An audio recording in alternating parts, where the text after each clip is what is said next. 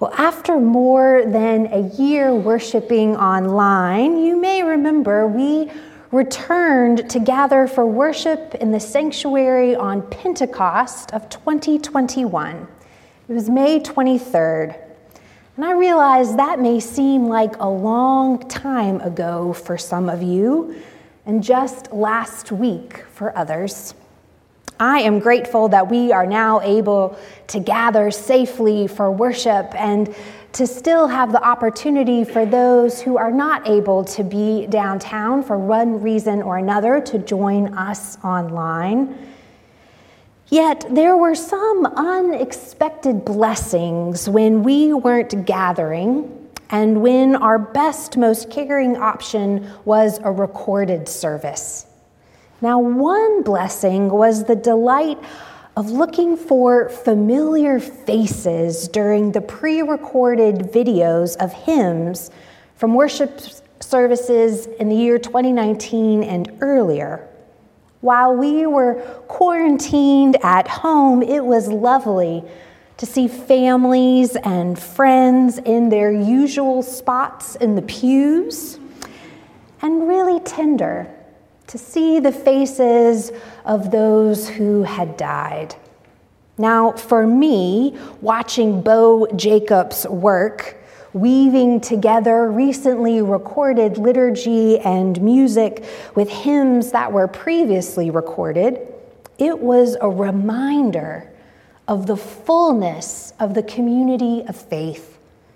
I got to know this church family through the hymns each week, and I learned where many of you prefer to sit in the pews. Old and young, those who have been members for decades and those who were just visiting that one week, the cameras often panned through the sanctuary during the hymns, able to see the full congregation.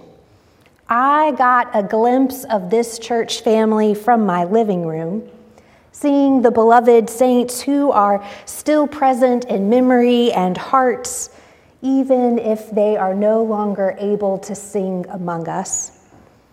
Now, those pre-recorded hymns are a glimpse of the Church Universal, and today we celebrate that church as we honor All Saints Sunday. Today, we remember that our church family stretches back beyond those worshiping with us here and online. It includes loved ones who have met their final rest and ancestors of the faith that we read about in Scripture. Our church family includes all the parishioners and pastors who have gathered in this sacred space to worship a loving God since 1845. And we trust that with God's guidance, this church family will continue beyond our own lives. And today we remember that the church is bigger than any one particular congregation or any one moment in time. God's gathered people include generations and the full geography of the globe. On this All Saints Sunday, I pray that you will feel the fullness of the church, including saints sitting near you and those whose memory fills your heart. Now, today's second scripture is a letter written to the early church, with hope that they too will sense the fullness of the church and their connections with the community of saints. I'll have you know that scholars debate whether it was actually Paul who wrote the letter and whether it was meant for the church in Ephesus or was meant to be passed around to house churches in the general region. But with the Spirit's leading, I hope that you will focus on the content and intent on the part of this letter we read today. This prayer for the early church is still good news for us. So listen now to how the Spirit is calling in the first chapter of Ephesians, starting with verse 15. I have heard of your faith in the Lord Jesus and your love towards all the saints, and for this reason I do not cease to give thanks for you as I remember you in my prayers.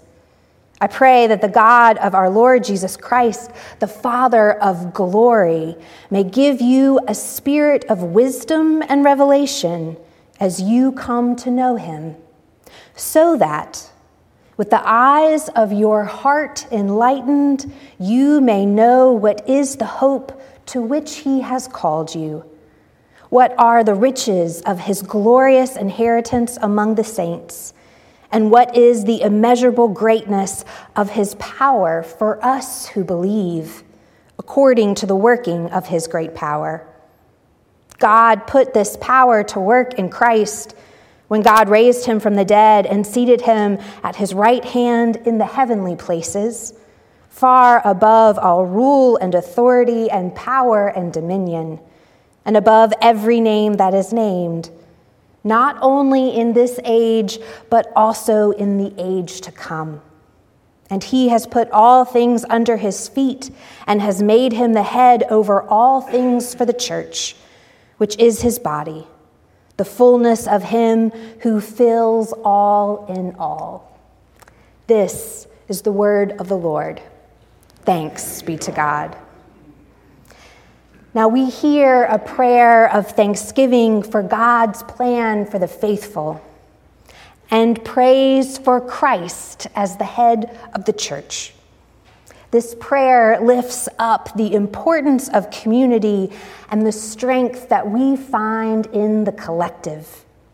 When we consider the needs of the church right now and in our nation and across the world, we too seek a spirit of wisdom and revelation as we come to know God and understand God's word. Such a message of unity in and through Christ is a balm to our weary ears. We seek wisdom and God's presence as we navigate how to be the body of Christ in a divided country, with the planet in peril, and ongoing war and violence near and far. Like the early church of the first century, we too are praying for God's wisdom and power to guide us.